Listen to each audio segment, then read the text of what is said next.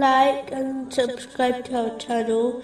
Leave your questions and feedback in the comments section. Enjoy the video. Moving on to chapter 3, verse 68. Indeed, the most worthy of Abraham among the people are those who followed him in submission to Allah and this Prophet, and those who believe in his message.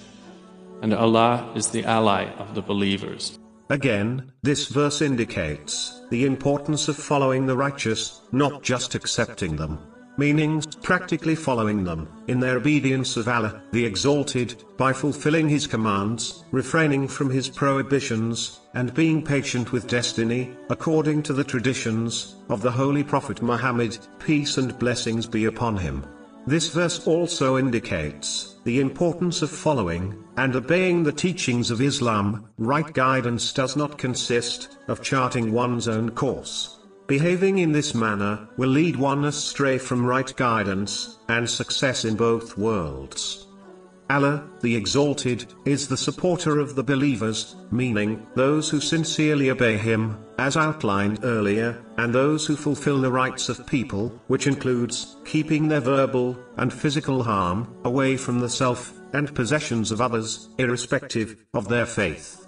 This is in fact a sign of a true Muslim and believer, according to a narration found in Sunan an-Nasa'i, number 4998.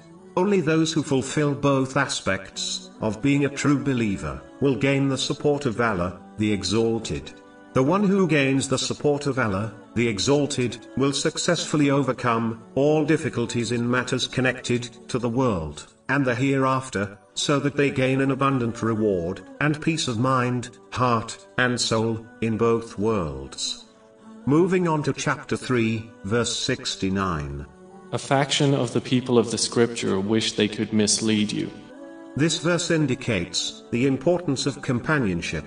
It is important for Muslims to accompany those who have submitted to the obedience of Allah, the Exalted, which has been outlined earlier. The next podcast will continue discussing this topic and verse.